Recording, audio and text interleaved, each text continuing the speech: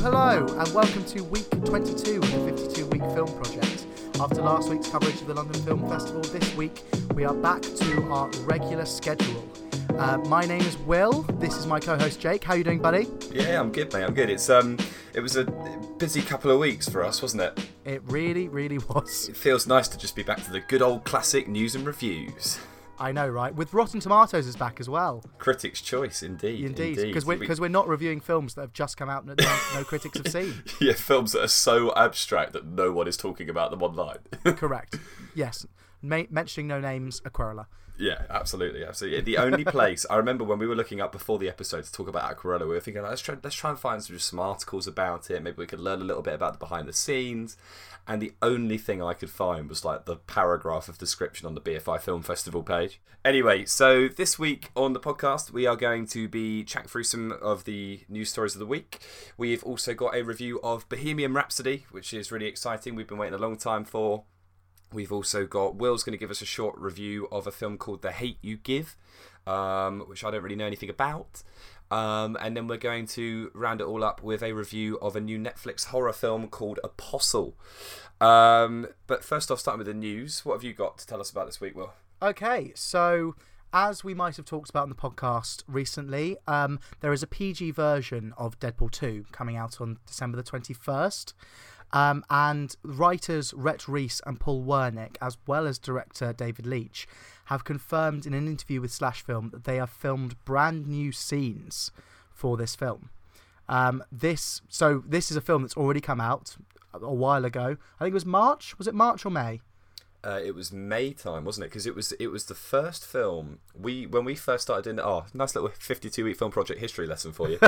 Our first episode, our debut, was Solo, and the week before that me and you went to see Deadpool 2, and we really, really wanted to be off the ground and kind of starting to record for Deadpool 2, but we did not have our shit together. I mean, we don't have our shit together now. Yeah, but at least we're doing a podcast now. It's we exciting. Were like two potatoes rolling around with audio equipment we had no idea what to do with.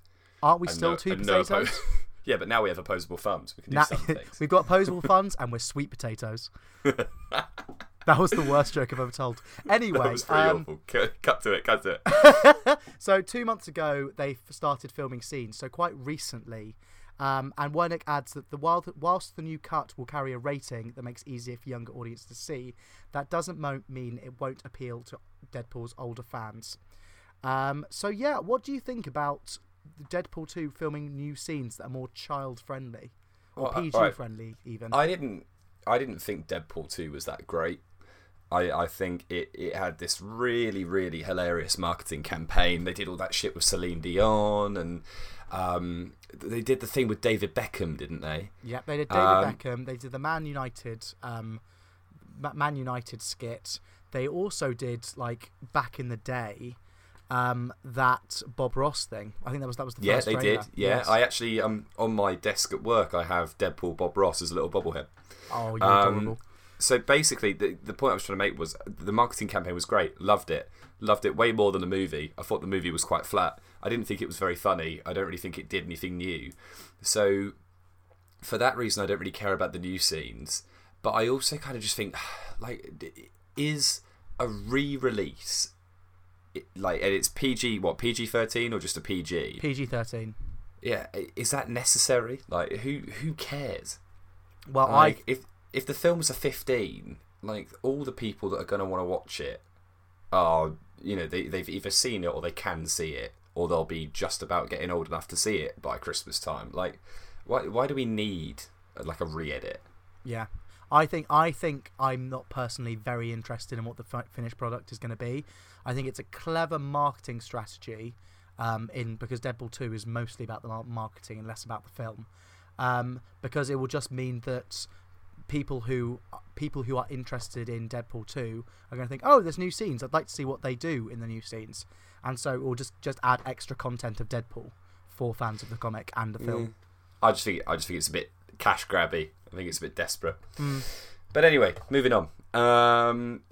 Disenchantment, the show by the creator of The Simpsons, Matt Groening, that debuted on Netflix earlier this year. I don't know if you've watched it, Will. It's yes, it's kind of, I watched the first episode. Yeah, so it's the same animation as The Simpsons, as Futurama, but it's set in medieval times with like kind of elves and goblins and fairies and all this shit. And it's so like the premise is you follow Bean, who is like a princess who's kind of also like a raging alcoholic. She's a very kind of Homer Simpson-esque character, but like trying to find her way in life. It was different to The Simpsons and Futurama from the perspective that it told a narrative story through the episodes. So that was quite cool. It actually ended up being quite good. I really enjoyed it. Eric Andre voices a little demon, which is, his voice acting is amazing. And they've just announced that it's not only being reviewed for another 10 episodes that are coming out in 2019, but it's going to have another 10 episodes in 2020 and another 10 in 2021, which is really cool. That means there's another 30 episodes of this show coming, and annually as well. So compare that to Rick and Morty being, confirmed for like 5 more seasons or something stupid, and yet we have absolutely no time frame for when that's going to come out. Like, maybe we'll see season 4 by the time me and you are like 60. Yeah, that's at this rate, definitely. But like, and this isn't as good as Rick and Morty, but there's something nice about knowing like, sick. Like, they care about it, but they also care about giving you like a time frame. Like, when to expect this. And definitely. That's what I like that about Netflix. They're normally pretty good at turning things around. And I like that about Matt Groening is that, yes, The Simpsons is in its 28th season or 30th season now? Something ridiculous. Something crazy. And Matt Groening always pushes out new content, always tries to keep up with the times. There's a new Simpsons episode which focuses essentially around Drag Race, which I'm going to be very excited for. But I think I really respect Matt Groening in the fact that he just keeps on churning out content, and sometimes some of it's not as good as the original Simpsons series or the original Futurama series. But I think give him a chance, give this show a chance, especially because I think it's got a really cool concept behind it. I definitely think as well the first season of an animated show like this, especially when it's a bit break the fourth wall-y, it takes that season. Like, for example, BoJack Horseman, when it came out, like, no one really cared about season 1, and it got recommissioned for a second season, and then that's when it started grabbing people. And we're talking about probably the most emotionally complex and detailed, like, cartoon ever created. So, I have no idea where it could go. I think season 1 was passable. It had some cheap thrills and a relatively heartwarming story that surprised me towards the last few episodes. Yeah. But it wasn't groundbreaking. Relatively safe. Yeah, it was. But, I'm excited to see what happens next. Cool. So my second piece of film news is that Kathleen Kennedy confirms that the Boba Fett movie is now well and officially dead. She talked with journalist Eric Weber, which was late, and then her sentiments were later confirmed by Entertainment Weekly. It's now cancelled. This is essentially due to the fact that it's had a quite problematic production history. Originally, it was going to be directed by Josh Trank before he left the project in the aftermath of his Fantastic Four film that did not go well, to say the least. That's the one that he tweeted out about afterwards, being like, I made a fucking great film that was ruined in editing. Like, you'll never see the good version of this movie. Do you remember that? Yes, I do remember that. And I think he lost like a load of his royalties from that because it was going against some kind of contract that he had. Yeah, it'll be interesting to see the finished product of that film. But anyway, and then Logan's James Mangold was reportedly involved in the film. Live and I eat, sleep and breathe James Mangold. Like, after that film, he can direct whatever the fuck he wants. A Boba Fett James Mangold film would be absolutely incredible. But yes, it's now stopped because Lucasfilms have decided to throttle back standalone films following the relative box office failure of Solo, which is a shame. Solo is the first, going back in podcast history again, Solo being the first film that we ever reviewed. And we said give it some love and no one listened. Mate, the point's that, you know what, I think when we get to halfway through 52 weeks, when we get to 26 and we do an episode kind of going over what we've reviewed for half a year, I think we should do like a specific re-review of Solo and watch it again and see what we think, because I still hold fast in my belief that Solo was a beautifully shot film with some surprisingly good character performances that was just absolutely obliterated by its lack of marketing campaign. Yeah. And it was a film that was fucking ruined by social media and like almost like anti-hype. like, oh, like weeks before the film came out, don't go and see this film. Everyone's saying it's shit. No one knew how to direct it. Like, it was ruined by its own media, and like a lot of that was down to them. Like, it was something like, I think, you know, the latest that you should start teasing content and starting a marketing campaign for a film is something like 6 months ahead of its release, and they started like 4 months ahead, or like you didn't see a trailer until like 5 months before. But then, you know, the other side of it was just socials and just people like hating on it without even having a chance to go and watch it. Yeah, I think The Last Jedi did a lot of negative damage towards people's opinions, but that doesn't give people a reason to try and like boycott films because of a previous film. Also, I think the release date was odd, having it in a summer release session amongst other really big films instead of like the tried and tested formula of Star Wars, Force Awakens, and then having Rogue One straight after that. I don't know why they didn't do it. But yes, Boba Fett movie is dead. The last reason why it's dead is because The Mandalorian, which I talked about in our news segment last week, is also coming out, which is directed by Jon Favreau, and it features warriors from the same race, so they don't want confusion between the two. So Boba Fett once said about Solo, Han Solo, love that, James Bond reference, he's no good to me dead. And this film is no good to me dead. Sorry, I completely misunderstood everything that you just said. Were you quoting Boba Fett? Yeah, he's no good to me dead, mate. So it's a classic quote from Empire Strikes Back. What, and he says that about Han Solo? Yeah. It's when he's frozen in carbonite. That's a bit dark, isn't it? Because I suppose if you take that in what we're discussing now, Boba Fett's right and has been for years. Like, you know, he's never going to get his big solo screen break because of Han. Oh, you're so meta. I love it. Hashtag Boba the Prophet. Boba the Prophet. Tweet it. Anyway. More exciting Disney news. Now, we know that obviously Guy Ritchie is directing the Aladdin live-action film, and we've seen a first teaser trailer for that, which gives you fuck all, let's be honest. We know that Tim Burton is doing Dumbo, and we've seen a slightly bigger trailer for that. It looks incredible. This last week, we had it confirmed that Pinocchio live-action film is going ahead, and it's being directed by Guillermo del Toro.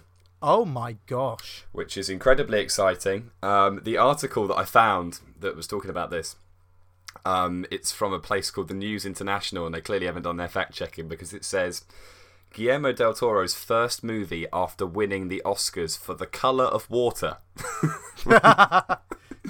But obviously Del Toro's just off doing The Shape of Water, which won Best Picture. Again, something that we should probably watch. We haven't seen that, I don't think. Nope. You haven't, have you? No, I haven't. Lots of people criticised it as being a bit of a prestige piece. I think it was simply a film that wasn't shopped around enough to cinemas, and cinemas didn't realise the amount of potential it had. And so conversely, I think it was a film that could have been a massive blockbuster hit and just wasn't, because the industry wasn't interested. But yeah, mate, I mean, I'm going to be honest, I think a Pinocchio live action film is going to creep me out a bit. Yeah, I mean, I was creeped out by the original cartoon. Well, it's already a bit of a weird handsy story, isn't it? So, like, yeah. I don't know. Who the fuck are they going to cast as Pinocchio? Like, Ben Whishaw? No, you know who I think could do it? That Asa Butterfield guy. You know, the really young guy who was in that Ender's Game, and he's in Slaughterhouse Rules as well, that we're going to watch next week. Spoiler alert. But yeah, like that really small guy. I think he was in Dunkirk as well or something. He looks about 12, and he looks like a privately educated like British schoolboy, which he probably is. Mm. Do you think that the guy in Apostle, what's his name, Bill Milner, who is also in Son of Rambo and is Eric Leshner as a child in X-Men First Class? Yeah, he's another good shout. Yeah, I think he'd be quite cool in it, especially after seeing him in Apostle this week. I was like, I'd like to see this guy do more things. Alternatively, I'd like them to go like way the other end of the spectrum, and for Del Toro to just be like, "Fuck you! It's all about suspension of disbelief." Alec Baldwin. Yeah, I'm going to cast fucking Michael Shannon as Pinocchio, or I'm going to cast fucking Vin Diesel as Pinocchio, and you're going to have to deal with figuring this out in the cinema. Dwayne The Rock Johnson as Pinocchio. I'd love it. Oh, that's so creepy. Imagine like The Rock in an old man's hands, like with his nose getting bit. Oh no, moving on. Anyway, next, right, come on, your next week's bit of film news. So Aaron Sorkin is directing a film called The Trial of Chicago 7, and Sacha Baron Cohen is in talks to play. It's to play. He's in talks to play. It's been a long goal. He wanted to play in Bohemian Rhapsody, but they said no. It's been a long goal of Steven Spielberg to put on The Trial of Chicago 7. It's based on a true story. It's based on a documentary by Brett Morgan called Chicago 10, which chronicles the infamous 1969 trial of 7 defendants charged by the federal government with conspiracy and more arising from the countercultural protests in Chicago at the 1968 Democratic National Convention. Now, so if it's based on that, why is it called Chicago 7 and not Chicago 10? Because Aaron Sorkin, mate. Well, what's happening? Are they cutting out 4 people? I'm not fully sure. Well, it's based on the documentary is Chicago 10, and then it's 7 defendants. So I'm not fully sure why the documentary is called Chicago 10. Maybe I will go and watch it and understand why it's called Chicago 10. But the actual film that's being put out now is called The Trial of Chicago 7. And it's been in production hell for a while. Steven Spielberg has been the producer on it since its birth, but he hasn't been able to find a director or a writer. Previous directors he's looked at is Paul Greengrass, who did the Bourne films, and Ben Stiller, which I think would be terrible. Brilliant. Well, yeah, no, that sounds interesting. And so Sacha Baron Cohen, like, will he be playing like a prosecutor, or will he be playing one of the defendants, or do you not know? He's one of the main. I think he's one of the main defendants. He was previously in talks to play the part in 2007. But the other person he was up against to play the same part, I think, is Will Smith. So that is going to be very odd. Like, they're 2 very different actors. You say that, but they do walk in quite similar realms of film. Yeah, I agree. They both dabble. They're both quite eccentric, but they both dabble just about into serious drama films.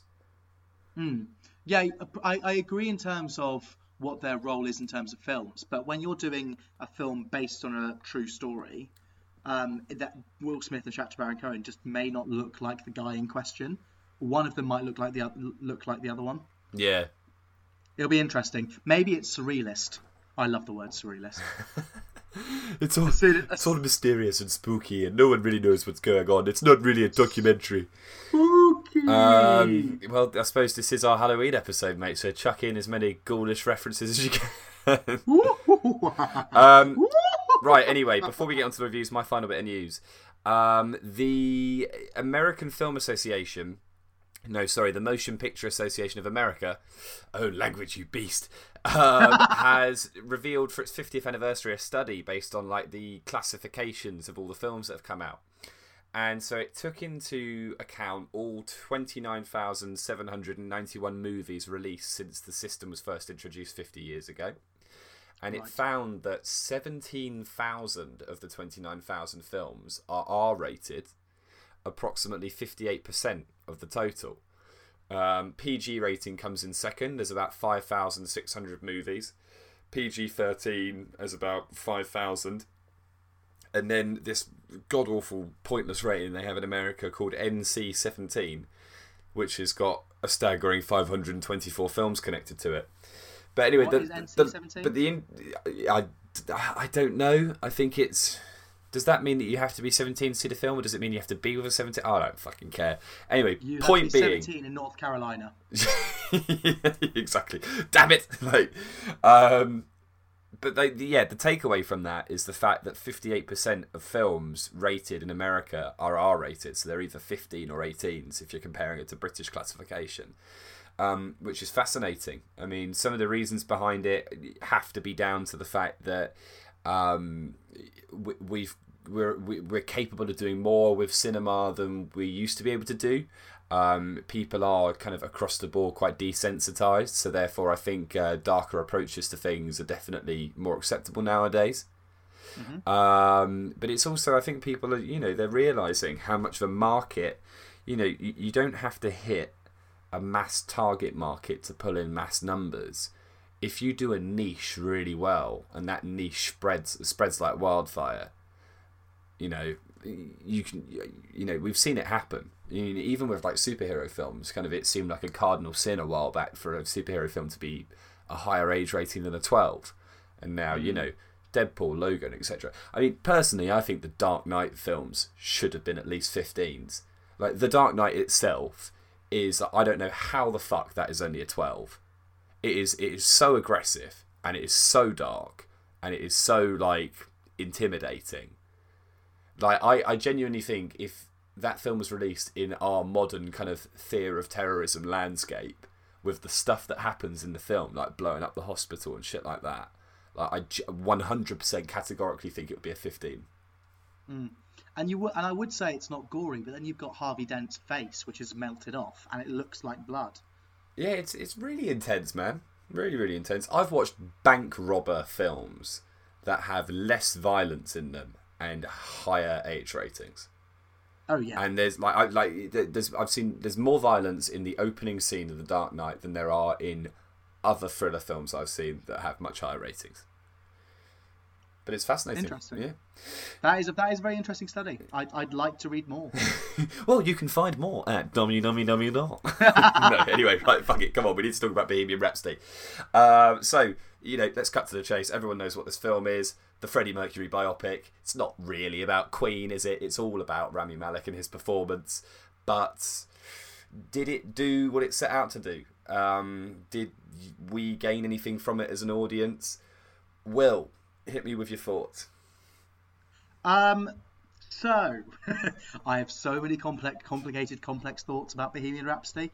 So the film takes place. It starts with Freddie Mercury waking up, coughing. First shot of Freddie Mercury is him coughing. Sorry, I need to calm down about this. I just think that's a bad choice to start off a film. It's the beginning of many terrible Hollywood tropes that befall this movie. Let's just a brief bit of context for people that aren't familiar with this before we start going in on it. This film was directed by Bryan Singer. Bryan fucking Singer. Of all the people to direct this movie, why did they choose the guy that did the X-Men films, who is currently kind of avoiding several sexual assault allegations? I just can't fathom why he was the choice. I know this was another film that had a really storied kind of production, like amp up to filming. Like, Sacha Baron Cohen was going to be involved, and then he wanted to do things with it and go deeper and probably sexualize it more than Queen wanted to do. And obviously so much of this film rested on the royalties of Queen. Like, you can't do this film without having the ability to play the songs officially and all this kind of junk. So this really is the story as Brian, Roger and John want it told. Well, Brian and Roger. Do you know about John Deacon? Oh, is he dead? No, he's alive. Has been not in hiding for 30 years. Crazy, Where? Right? If he's in hiding, you're not exactly going to know where. Yeah, exactly. But no, hiding is maybe a strong term, but he's been away since Freddie Mercury's death. He went into quite a bad spiral of depression and drugs, and since then hasn't been in the public eye. His wife lies about where he is, and if press are calling him up, she tells them he's out the country. He's just taken a complete leap of absence from Queen in general. So it's kind of Brian May and Roger Taylor's film. And Brian May, hang on, let's find the quote. Brian May Instagrammed this year, saying this: "Today, under the auspiciousness of our new supreme director, Dexter Fletcher," because this is when Bryan Singer got removed from the project, "I got my own directorial chair. I was very touched." And I think that kind of tells you a lot about what you need to know about Bohemian Rhapsody film, is that for me, it's a good enough film, but considering the legacy, the craziness, the excess, the real the real empowerment, but also tragedy of Freddie Mercury as a bisexual man. It just fell short on so many of the real emotional and powerful, magically real even possibilities of this film. It really did.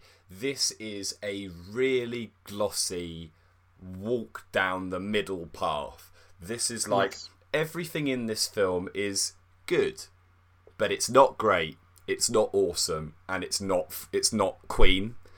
This, like, the one thing I would say about this movie that I think it really, really does deserve credit for is I think they recreate at the start and at the end of the film, they recreate the eponymous Live Aid performance that, for people that aren't familiar, Queen got drafted into late after Freddie was diagnosed with AIDS.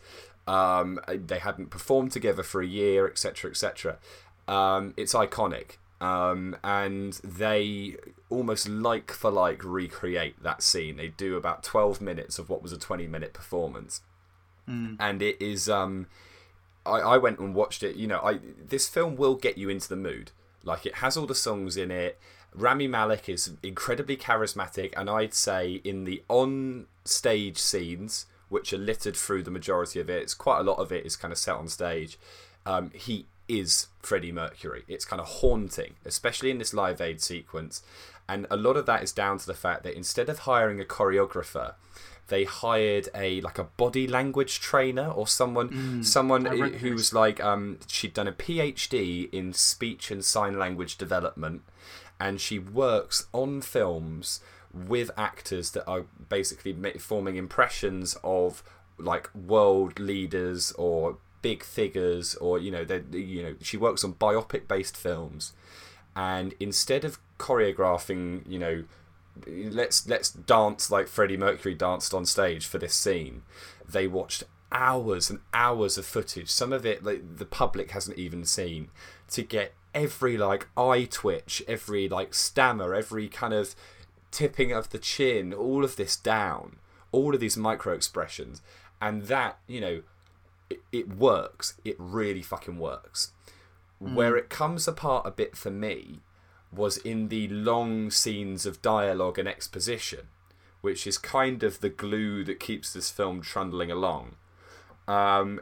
He starts to feel more like the Rami Malek that I know and enjoy from Mr. Robot, doing quite a funny performance as an eccentric person, than he does actually embodying Freddie Mercury. Yeah, I completely agree.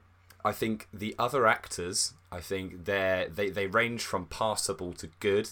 I'd say that the actor that plays Brian May is probably the best out of all of them.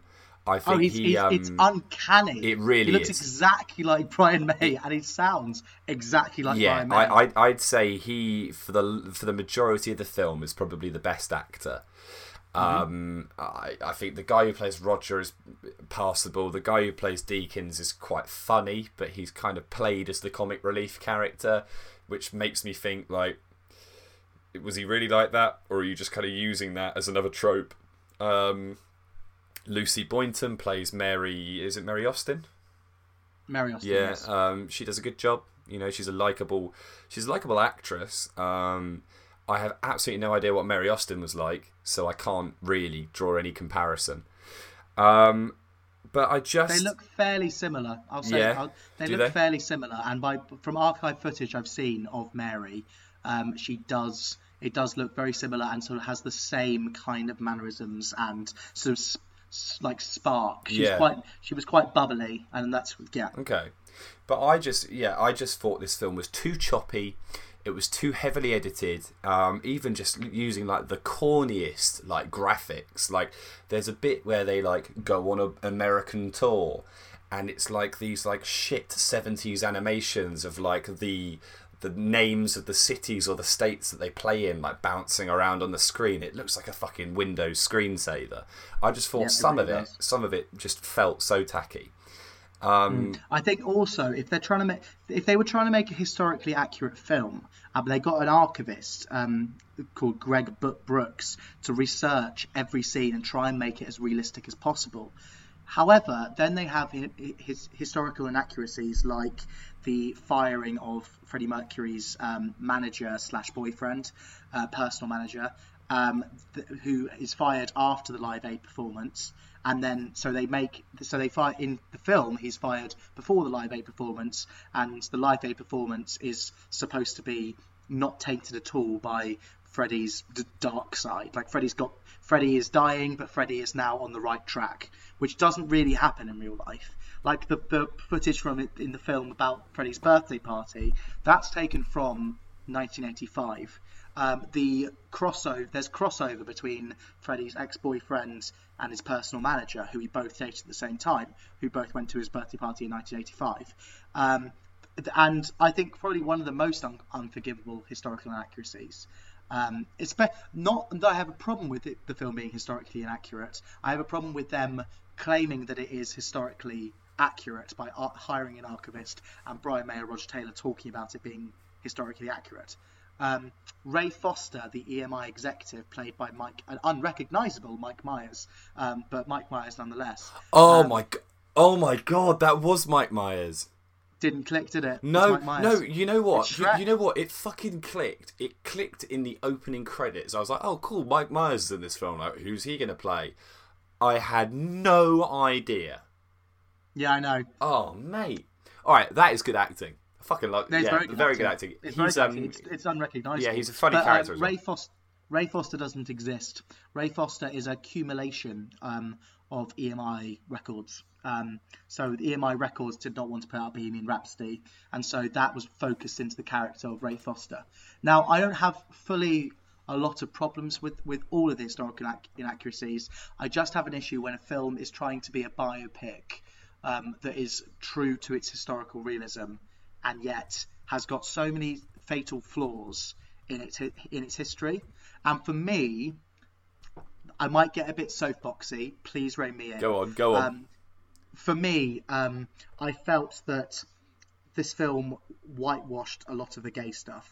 Now, it's been said on Instagram, and not just Instagram, it's just been said on Instagram. It's been said in a lot of articles, and there's been a lot about Tumblr about it, Reddit, Instagram, of outrage about the whitewashing of this film, of Freddie Mercury's sexuality. I'm not particularly upset about the whitewashing of particular moments. I think that they address throughout the film his sexuality.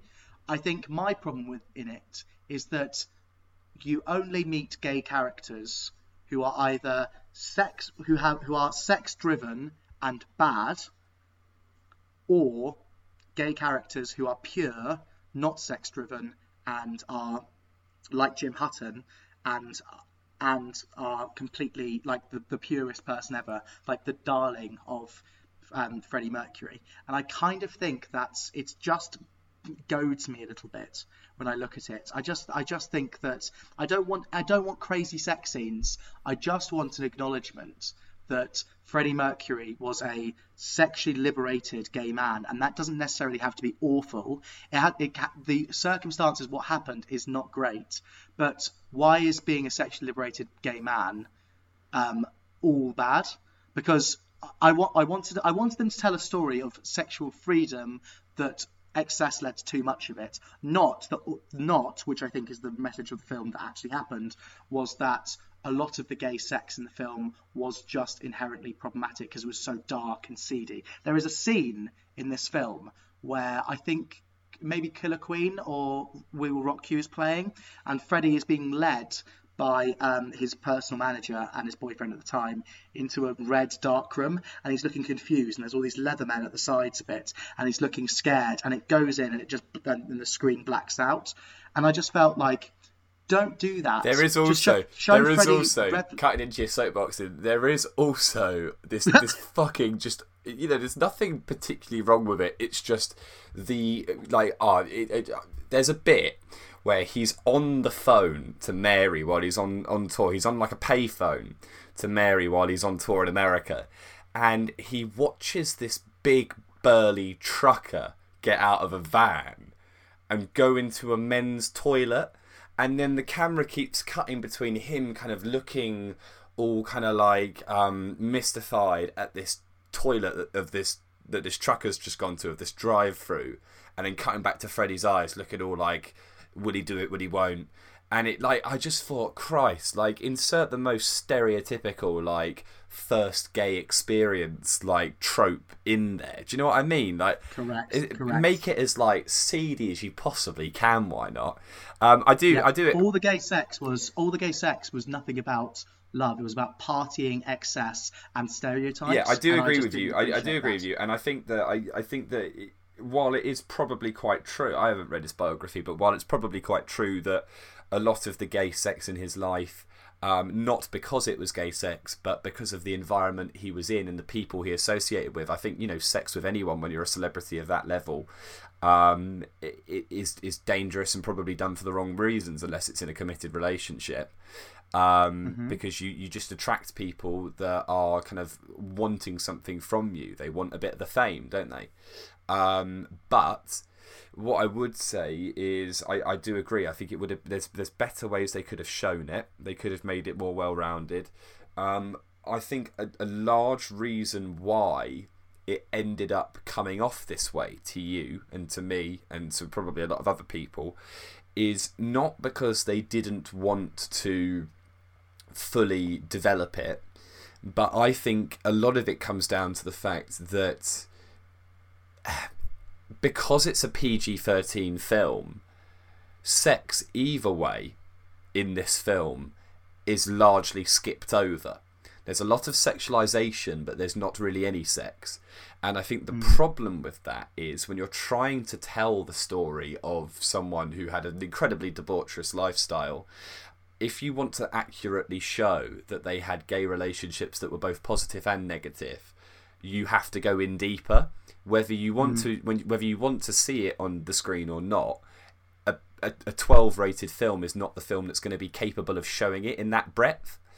And so for me, my biggest takeaway from it was not necessarily that they were queer baiting or doing anything that, you know, some films have been accused of recently, but I think they kind of they within the parameters they were working with this film.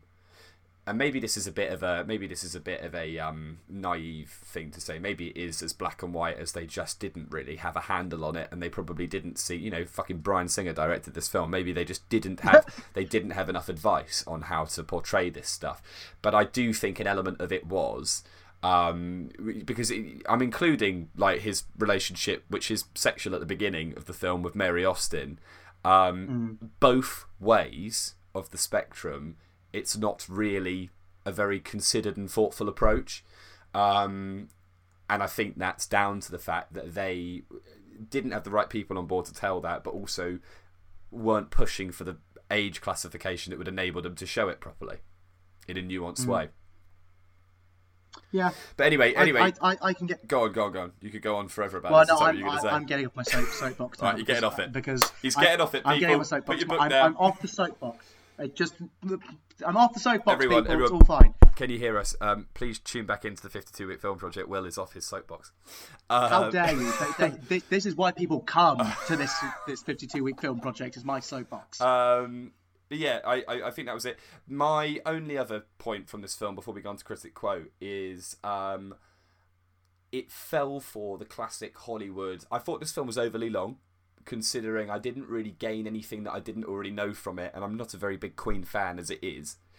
But I didn't like the way it ended. It ended on the Live Aid performance and then walking off stage, and I get it, end on a high. Like, that was the high point before, obviously, he sadly had a few years in Jim Hutton's care before he died. But, forgive me, I wanted to know more about Freddie's final days. I wanted to know more about what happened to the band after that and the decline. Now, I know in Hollywood law that doesn't make for a good ending for a film, but I expected a little bit more than just having slideshow screens at the end of the film, like completely glossing over the remaining 6 years of his life. Correct. I thought it was crap. I thought it was just rubbish that the film tells such a detail. It takes too fucking long to tell what it tells as quite a simple story, and then does nothing with arguably the bit that people don't really know in much detail. I don't know. That just pissed me off. That really frustrated me. In terms, there's so much rich stuff from 1985 to Freddie's death, and I think it was 1991. You have 6 more years of Freddie Mercury, and 6? The band talk about it as their golden years because Freddie said that he was dying, and he just wanted to make. I think his exact words were, "I'm just going to make music till I fucking die," and that is such an amazing sentiment to have. I'd love to see that on screen, but it's a shame. Fun fact for you. Fun fact. I'm saying my girlfriend Olivia because listeners don't know, but Will obviously does. You know, Ollie. Yes. Her mum has been a nurse for a large part of her life and was the primary nurse on Freddie Mercury's deathbed. No. She spent the final month of his life with him. In hospital, and then also a few days at his home in Holland Park. Wow, fascinating. She said he was a. She said he was a beautiful, free-spirited, kind man. And she said, because I was talking to her the other night about it, and she said that when she first watched the trailers for the film, she thought that they just weren't doing his voice right.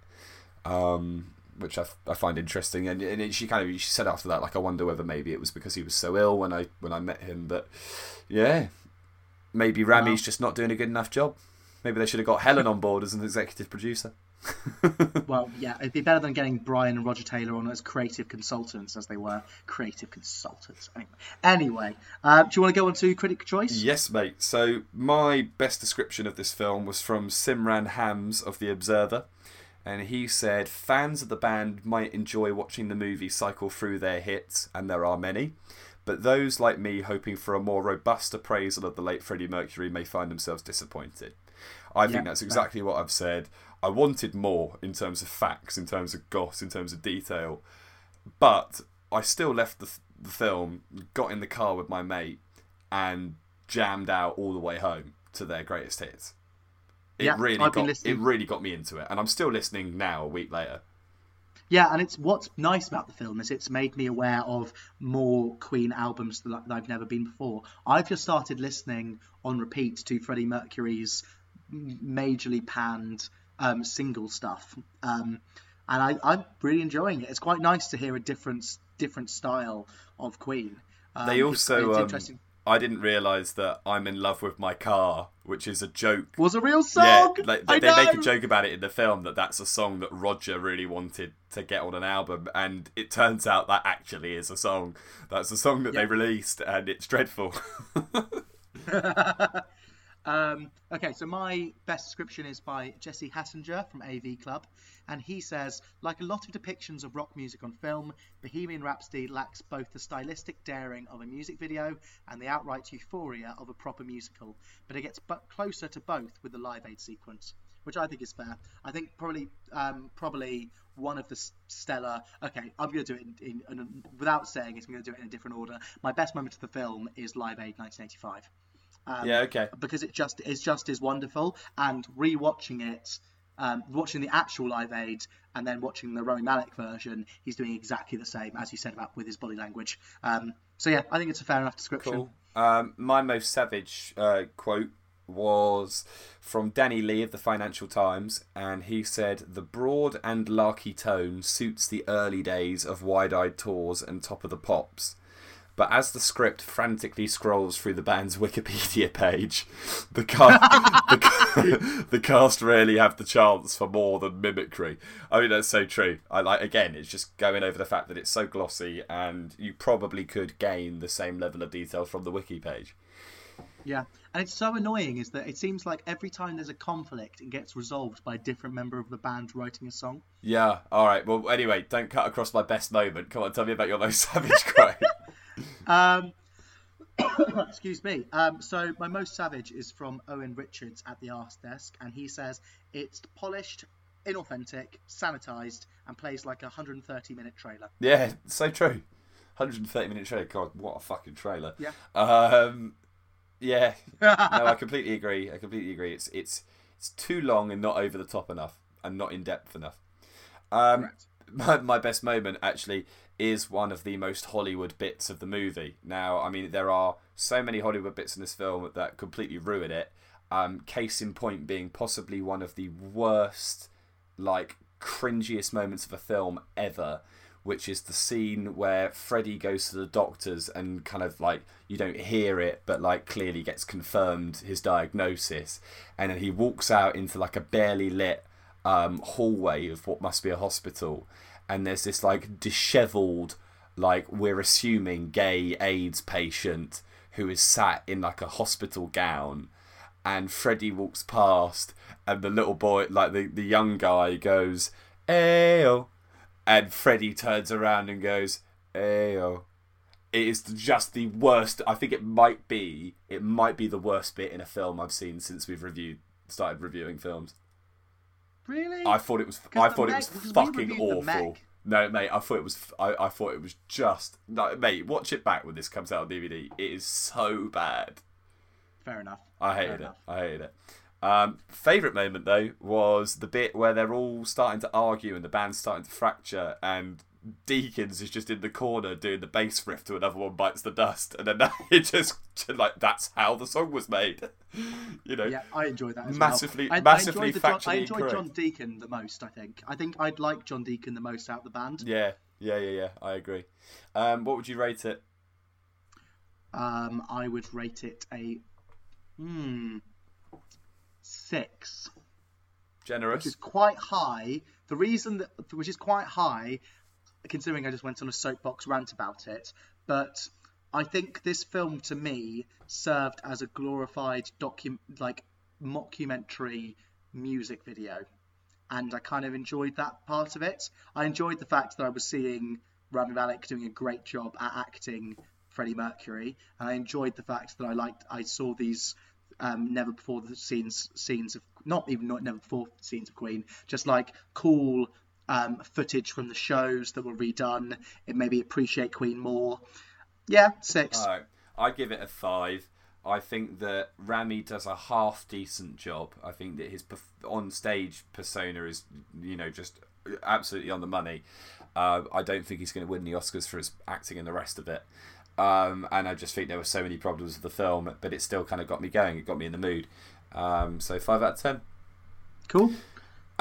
Next up on the bill this evening, we have a quick 5-minute review of The Hate U Give by Mr. William Paxton. Well, thank you very much, Mr. Jake Leonard. It's based on a book by Angie Thomas, which is a young adult book of the same name. And it's directed by George Tillman Jr., the director of Notorious and Men of Honor. It stars Amandla Stenberg as Star Carter, who has ruined the Hunger Games, has a good supporting cast, and it has Anthony Mackie as King, who also plays Falcon in Avengers. Do love a bit of Anthony Mackie. Yes. The film in general, the plot essentially revolves around Star, who at the age of 10 loses one of her best friends to a gang shooting, and is then moved away from her home school in Garden Heights to a school in a rich area which is predominantly white. Then this is the sort of background to the story. Star then is living this sort of half life. She's living one life in her township with her parents and with her friends from long ago, but then she's also living this sort of Star Mark II or version 2, where she is trying to be essentially as non-ghetto as possible so that the white kids can accept her. She goes to a party and meets up with one of her oldest best friends who knew her friend had died, and they drive back home from this party together, and in an altercation, in inverted commas, with the cops, a cop shoots the guy called Khalil. The film then starts going on about is Star going to do anything? Is Star, as she is the witness to this shooting, or is she in fact going to just hush it up because she doesn't want to be the victim of white prejudice, or indeed the gang culture which would be exposed if Star told her true story? The film has got some incredible acting in it. I mean, some of the writing in this film and some of the things that the cast do with the writing is just incredible. There are sequences where you're crying with laughter at, like, there's a sequence where Star's white boyfriend meets her ex-Black Panther dad, and the whole cinema was an uproar. And then 2 seconds later, there's gunshots fired through the windows, and the whole cinema gasped. I've never been in a cinema experience like it, where the whole of the cinema was shouting, screaming, crying loudly together. It was like we were one. I've never experienced a cinema screen like that before. And it got a standing ovation for a couple of people and claps from most people after it finished playing, which was really interesting. I haven't seen a film do that in a while.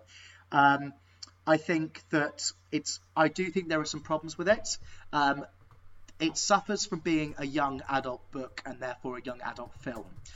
They have a voiceover that explains, like Yardi, when I reviewed Yardi, they have a voiceover which is Star's internal monologue, which never really works because the things that are happening on screen and the acting that's happening in the third person rather than talking to the screen, breaking the fourth wall, is fantastic. They don't need to break the fourth wall ever, but I think they find it important to try and explain the plot because it's a film for a 12. They want to explain the nuance.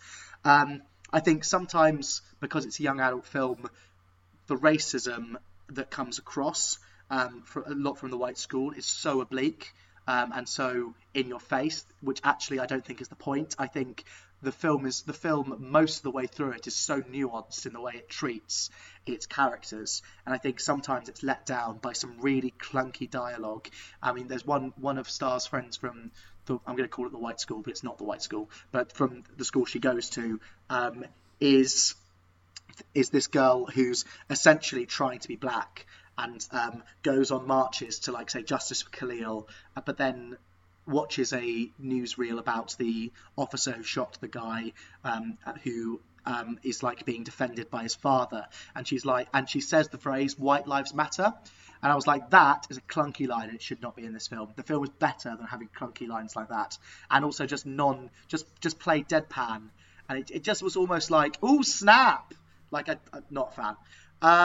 They also had a very odd choice in the saturation of the cinematography.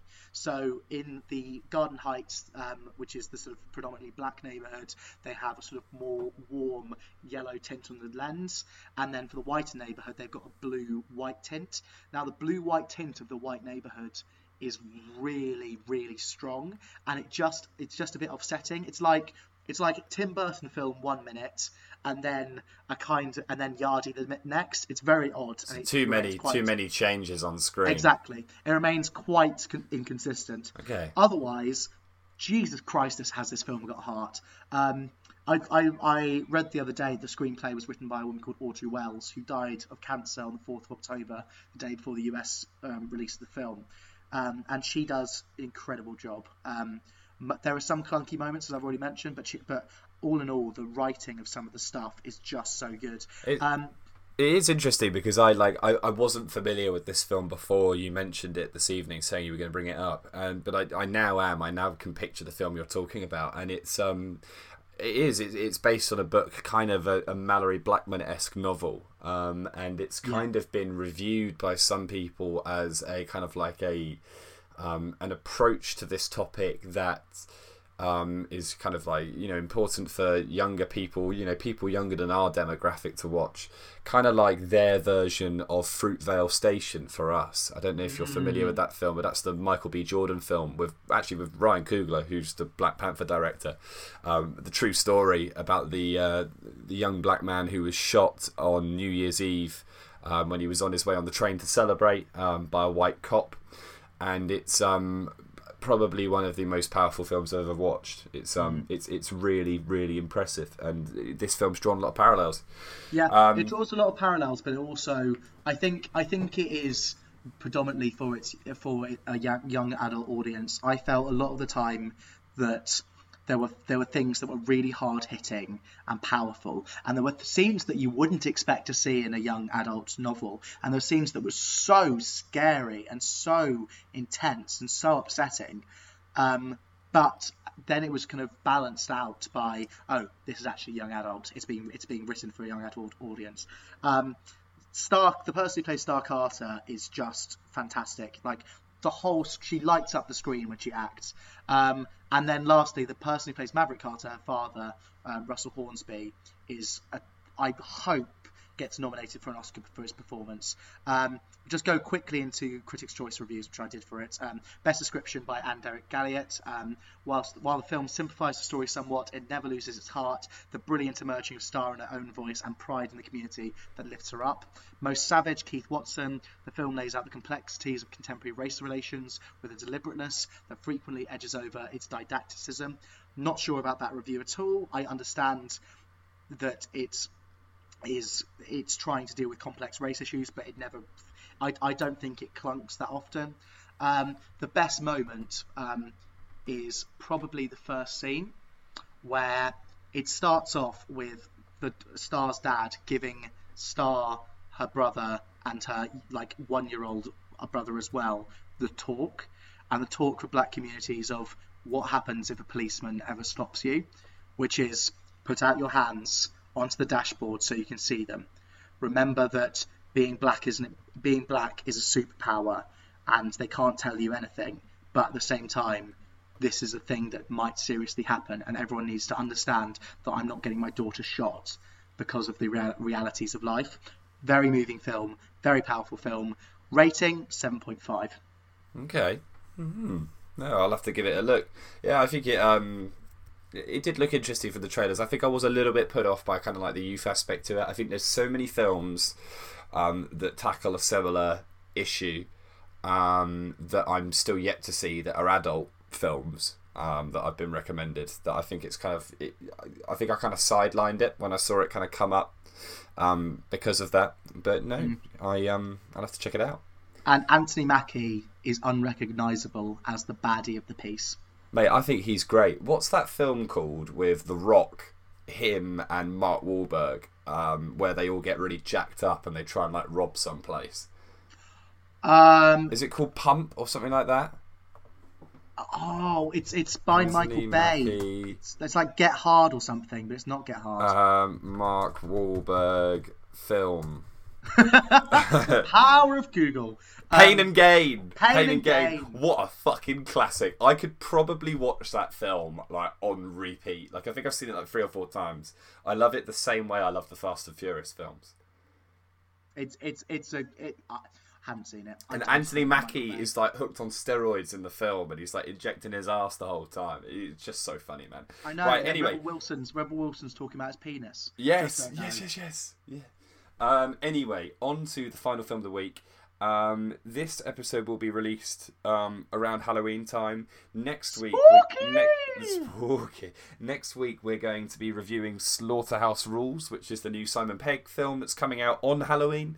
So we couldn't bring you that sooner. So kind of treat from right now to the end of next episode as our Halloween edition of the 52-Week Film Project. We are starting that with Apostle. Now, we were chatting shit for a few weeks, saying we were going to go and see First Man and Bad Times at the El Royale. It's gone well, hasn't it? Transpires that we've managed to see neither of them. We've sworn we will see them and we will review them. It's just not the right time, No. Our path has been taken elsewhere, and our path has been taken down a dark, twisted lane on a mysterious island called Apostle. The film is called Apostle, is what I'm trying to say. The point of the film is the film's called Apostle. I saw trailers for this months ago. I completely forgot it was coming out, and then when me and Will were short of time, we were like, fuck it, let's just do it. It's come out a few weeks ago on Netflix. It looks terrifying. There are people really freaking out about it. It's got this great energy.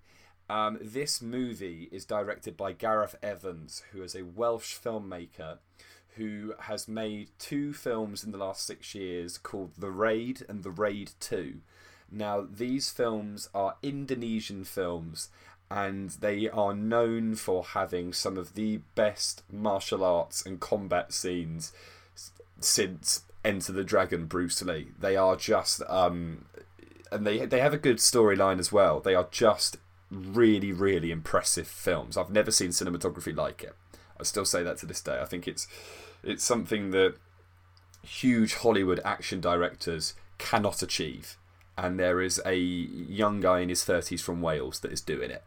And so this is his next project.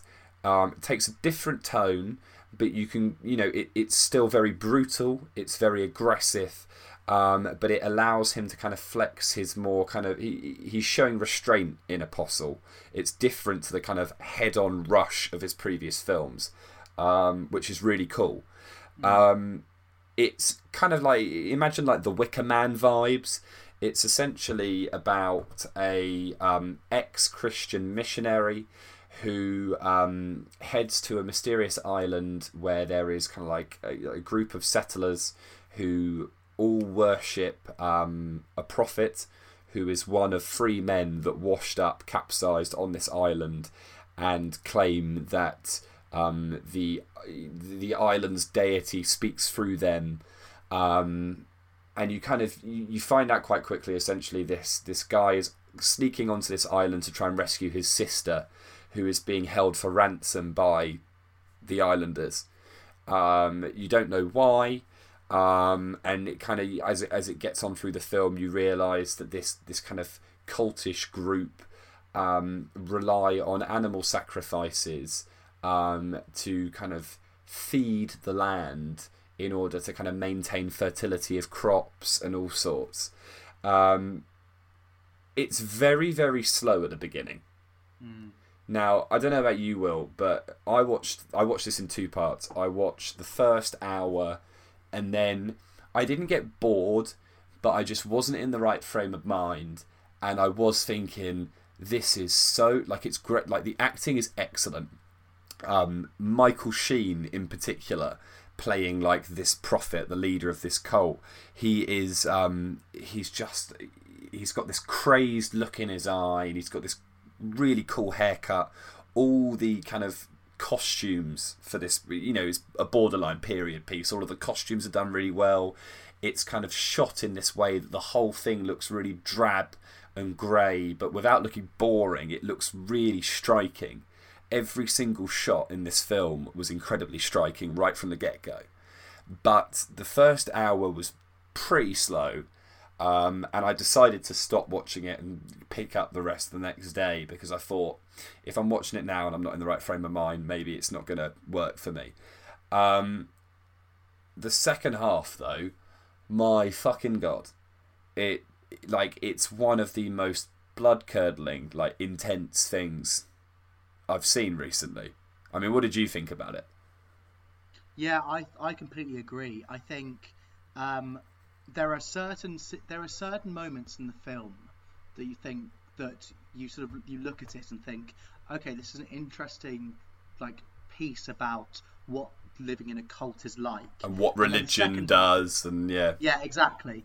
But the second part of the film is just a bloodbath. You see characters that you've built to really, really like. And I think that's the film's strength, is that the first hour essentially builds up the relationships between the characters. It builds up where everyone stands in this cult, where Dan Stevens as Tom Richardson, the main guy, how he's going to try and do it. And the last hour of the film is essentially takes place over a couple of hours, maybe an hour, 2 hours, rather than 3 days, which is the first hour. And it's just a bloodbath. Everyone starts going slightly mad, whether it is due to grief, or due to the island, or due to the goddess, or due to even guilt and remorse. Everyone starts to lose a bit of their self, and it culminates in these really creepy, bloody, gory deaths. I've never seen death scenes that are so affecting. There's one in particular, which I don't want to spoil for the listener, but it involves, needless to say to Jake so he can know, it involves a screw. My God, I've never seen a screw be captured on film in such a haunting way. Oh my God, you see, to be fair, you see this in the trailer, but essentially there's a bit where someone is kind of tied down on a table and is lobotomized. And the image that I can't get out of my head to this day isn't like the hole that's bored in his skull or the disgustingness of all of that, but right before all of the kind of like the, you know, and it is like a one take scene as well. Like it kind of goes through it like really it's really grim. You see everything, but it's this close up shot from the side. And it's a side view of the nail that's on this kind of twisting thing that's going to get turned by cogs. It's the nail, and it's just like an inch gap, and then the scalp of this person where their hair has just been cut away. Oh. And it's just, and then you watch the screw go in from that same camera view, and it's just like, it's giving me the shivers now. Like it's really, really freaky. And I think, you know, a couple of minutes ago you elected that we're not going to spoil this film. I think I agree. This is really interesting, and you know from the get-go that this is a film where it's going to kind of descend into chaos. But we won't say any more than that. What I will say is Michael Sheen is phenomenal. Like puts in, I think, one of the most impressive character performances I've seen this... Michael Sheen I don't think I've seen Michael Sheen do much better work. Like he's a great actor and a good actor in most stuff, but he's always like I always think of him as an ensemble man, and here he steals the show. Yeah, what's great about him is that he is neither hero nor villain. He is quite bad as a character and does terrible things, but he's not a monster. He just has a completely different mindset of everyone else. He believes everything that he's preaching, and it's that idea of false prophet, that he believes everything and he's wrong. And actually, it causes so much more pain in the long run, and it's so interesting to see him play that. Because he interestingly, he isn't a villain, and I don't think he's ever really in the film portrayed as a villain. He's portrayed as someone that you shouldn't trust and someone who is quite intimidating, but he's intimidating in the way, he's kind of like he's ruling the roost. And he doesn't want to let a good thing crash and burn. So he's he's crazy and he's angry because he's passionate, not because he's bad. It is terrific. And then, like, without saying much more, Mark Lewis-Jones, who is a Welsh actor who, got to give him credit. I haven't really seen him in anything else, but he is one of the other 3 founding members of Erisden, this island. In the second half of the film, he kind of, in many ways, takes up the reins and becomes a much more primary character. And his aggression and his physicality is like, I don't think, I'm trying to think of something to compare it to film-wise. I think the only thing I can compare it to this year is kind of like the physicality and the presence of Thanos. And I know that's a really, oh, Jake, but that wasn't a really intense, clever, character-driven movie. Like, it's just Josh Brolin led in such a physical way in that film. Whether you enjoyed Infinity War or not, the majority of Thanos is intimidation, and what really made him probably the iconic superhero villain of, like, the last 15 years, in film anyway, was his kind of brutal power and his grabs Spider-Man by the head and chucks him away and shit like that. The mad, intelligent brute as a character is a really interesting character to explore. And Mark Lewis-Jones in Apostle does that same thing, but as a pious religious fanatic who is driven crazy by his own power. That's what happens in this in Apostle, and it is it's really unflinching, and it's really there were moments in this film, and it actually wasn't the really gory moments. There were moments where people were just doing things that I find it unnatural to see humans do, or acting in ways I just find uncomfortable to watch, that made me put my hands in front of my eyes. And I'll give them credit. I think that's the first time I've ever put my hands in front of my eyes in a Netflix film. Except for when, Robert the Bruce's dick was flying around on screen the other week in Outlaw King. No, you lie. No, because it was like 0.2 seconds. No, Molly's game, mate. Didn't get enough of it. What was it? Molly's game. What was Molly's game? The one where she cuts her hand off. Oh, I haven't seen that. Yeah, we have. It's the thing that grossed us out, and it was like the challenge that we did. Molly's game? Yeah. No, mate. Molly's game is the thing with Jessica Chastain about the woman that runs a casino. Oh, what's that film called then? It's the Stephen King thing. Oh, I know what you're talking about. Yeah. I can't remember, but it's a Stephen King film that's on Netflix, isn't it? And there's a bit where the woman like cuts her own hand off, but it isn't like she doesn't even cut it off clean. She's like trying to get it out of a handcuff, and she like smushes half her hand up to get the rest of her hand out of the cuff. Oh, mate, that film that we haven't even watched the whole movie. We literally just skipped to that scene, and it was disgusting. It's gross. It is absolutely gross. That is hideous. Like, I think I would have thrown up even if I was there filming it and I knew it was fake. Gerald's Game. That's it. Fucking Molly's game. Do you have anything else to add on Apostle other than just people go and watch it, and if you struggle with pacing, bear with it through the first hour because it does get much better. Or maybe you'll love it. I think actually what we've talked a lot about the sort of the human horror, but we haven't talked a lot about the spiritual horror. Yeah, and true. The religious big horror. And I would say that although it is very terrifying and brutal and bloody, I don't think it's too hammy. There's a lot of horror characters that are quite hammy, and that might make them more terrifying sometimes. But it seems like the spiritual characters that are on the island and the people worship, that may or may not be a bit important part of the film, they're never played for laughs. They're never like screaming or shouting or like have these banshee like screams or like massive jump scare moments. They're just played as quite creepy, odd beings. And I think the design work and the imagination, especially for the character that's just got a bloody torso and roots for a face.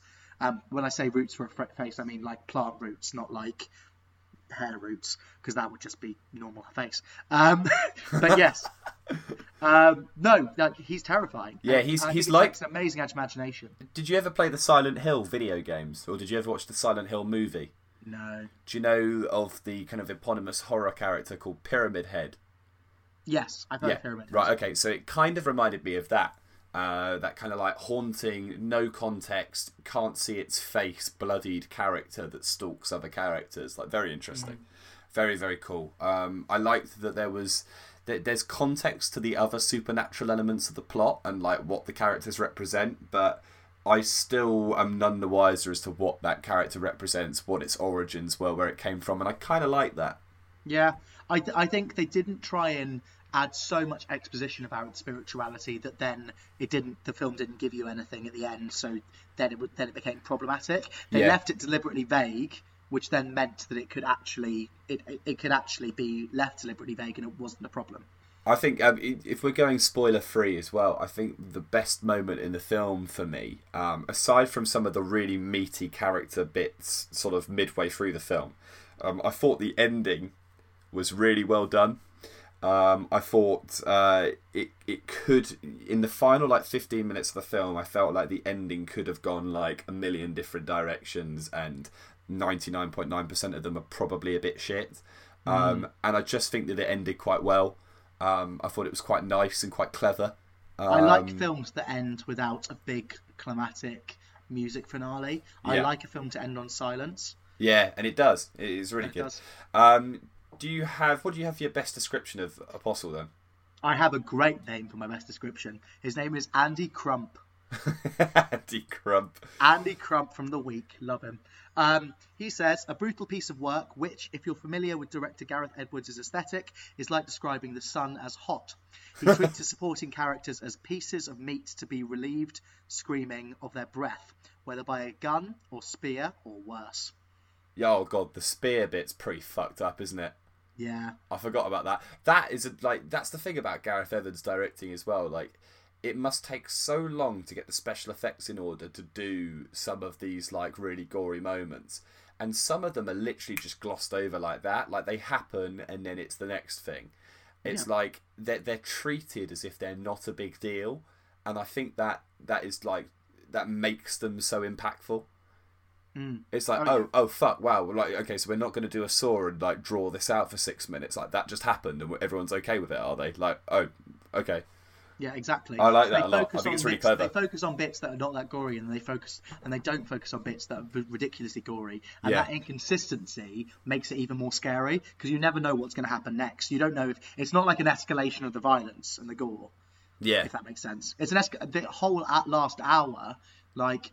It's just one odd crazy thing after the next, but it doesn't need to outdo each other. It's just all crazy. Yeah.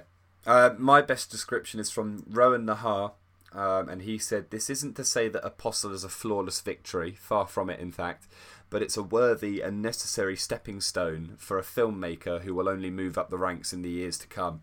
For me, as a long, for the last 2 or 3 years, a relatively big fan of Gareth Evans and kind of tracking his projects, this was a very successful step into other territory. And I only think that it stands him in better stead as we go forward.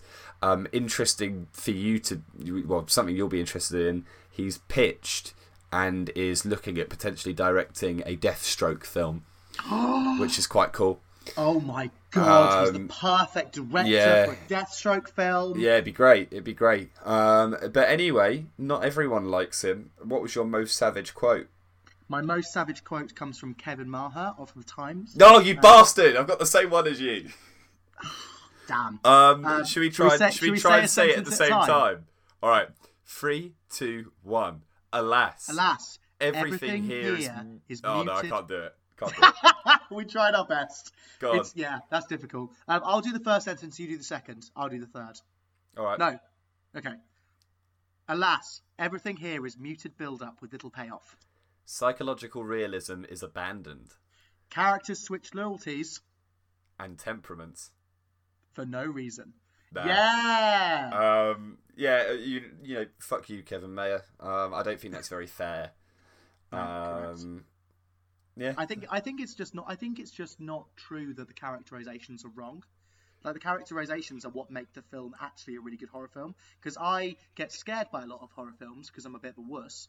But at the same time, I'm not fully interested in them because I just don't think a lot of them have got a plot. Yeah. Whereas this one, I was really interested in the characters. And I don't think the payoff was little. I think it was really good. What would you give it out of 10 then? I would give this film a 7.5. Ooh, same as the hate you give. Yep. I think that it's the rating Will bestows. Well, I think actually I've been a lot of films that I've really been looking forward to and wanting them to succeed and do amazing things have not given me the emotional payoff that both the Hate You Give and Apostle has given me. Yeah, I agree. I'm going to be honest, mate. I'm going to give it an 8 out of 10. I thought it was fantastic. Ooh! I think, some people would be like, yeah, but Jake, you're a hypocrite. You said you weren't a fan of the first hour of the film. I think I was just quite knackered and had a busy few days. And I think if I went and revisited the first hour of the film, I would find so much more to enjoy, arguably as much as the second half. But I just thought, on my second viewing of the film, my second sit down to complete it, I just thought it was incredible. I just absolutely loved it. I've now watched the film twice, as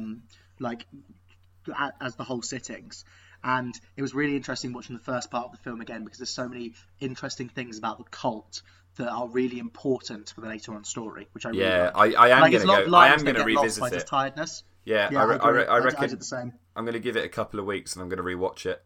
Yeah. But yeah, that's it. Exciting set of reviews. So Apostle was the film of the week then. Bohemian Rhapsody left much to the imagination and much more to be craved from a film that took so long to come out. The Hate You Give. Can I just give... Sounds excellent. Sorry, can I just give listeners a piece of advice? If they want to see what Bohemian Rhapsody should have been like, watch the 3-minute footage of Freddie Mercury's birthday party from 1985. if they want to, because that is joyful and fabulous and wonderful and wacky and bizarre and crazy, and it's and it's filmed with a professional camera like it's a music video, even though it's not a music video. Segments of it are taken from a later Queen music video, but the party is filmed for 3 minutes with a Queen backing track. I think it's called "Let Me Entertain You" from Jazz, and it's just wonderful. That is a 9 out of 10. Bohemian Rhapsody. Well, 6. film of the week from Will is "Let Me Entertain You," a 3-minute film by Queen. Right, well, thank you very much. That is the end of week 22 of the 52-week film project. Week 23, we are back with what will be a second half of our Halloween reviews. Okay. We're going to be reviewing Slaughterhouse Rules, which is the new Simon Pegg and Nick Frost film. I don't know whether this is meant to be an extension of the Cornetto trilogy or not. I haven't read into it enough. I'm kind of so many hand gesticulating as much as I possibly can at Will because I'm hoping he has an answer, but he doesn't. But we will find out all of that soon. I'm looking forward to it. I think it should be really fun. Another film with Michael Sheen in, so we'll see what happens there. Thank you very much, Will. Thank you very much, Jake. And we will see you all next week.